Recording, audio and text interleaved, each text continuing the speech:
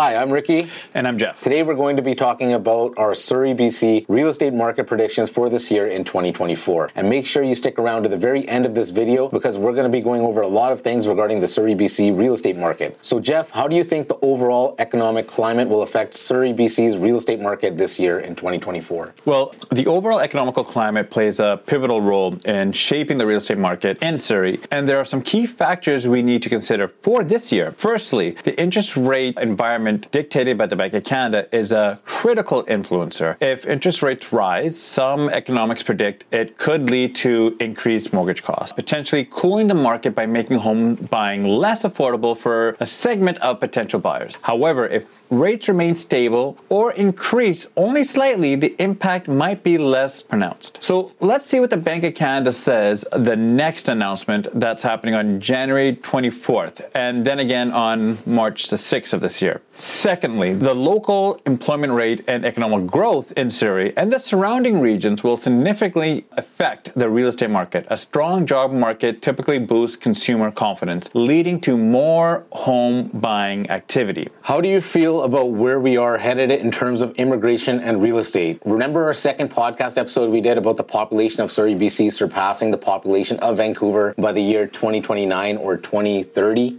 Yes, Rick. Surrey has become a very popular destination for new immigrants, as well as people coming here from all over other parts of BC and Canada, which increases housing demand. If these trends continue, we could see sustained demand, especially in certain neighborhoods that are particularly attractive to newcomers.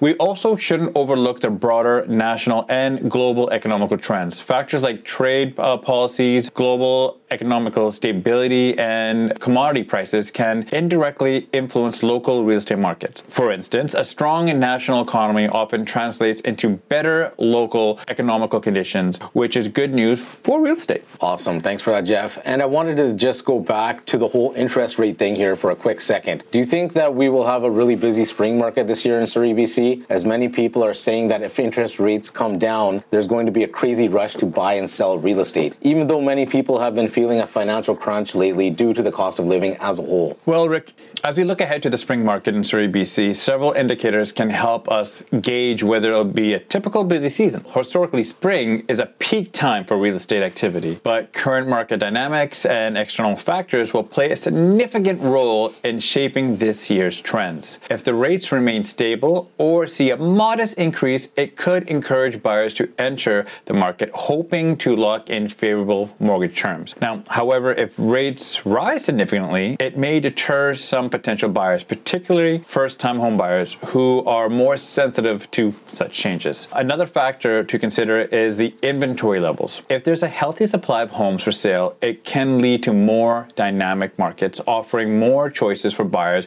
and fostering a competitive environment for sellers. On the other hand, limited inventory could lead to a more constrained market, possibly driving up prices, but resulting in fewer transactions. Additionally, demographical trends such as continued interest from both local and international buyers can sustain market activity. Surrey's attractiveness as a residential destination due to its amenities, quality of life, and relatively more affordable homes or housing options compared to Vancouver can also contribute to a busy spring market. Sorry to cut you off there, Jeff, but if any of you are planning on making the move to Surrey, BC or anywhere in the Fraser Valley or Metro Vancouver area, don't forget to give us a call. The number will be in the description below. We absolutely love getting reach outs from all of you, so please make sure to call, text, or email us if you're planning on making the move out here or around the area. And you can get yourself a free JC Homes hoodie like the one I'm wearing right now in this video. All you have to do is drop a comment in the comment section of any one of our videos on YouTube after subscribing to our channel, the Surrey, BC Real Estate Podcast, and write the words, "I have subscribed," and I will send you out an absolutely free JC Homes hoodie. Absolutely free, no hidden charges at all, I promise you. Now, back into the video, Jeff, my last question here before we sign off here. I wanted to know, what is your outlook for the Surrey, BC real estate market this year, even with all the new rules and regulations that have came in over the past few months here, because there's been quite a few changes in real estate? Well, Ricky, despite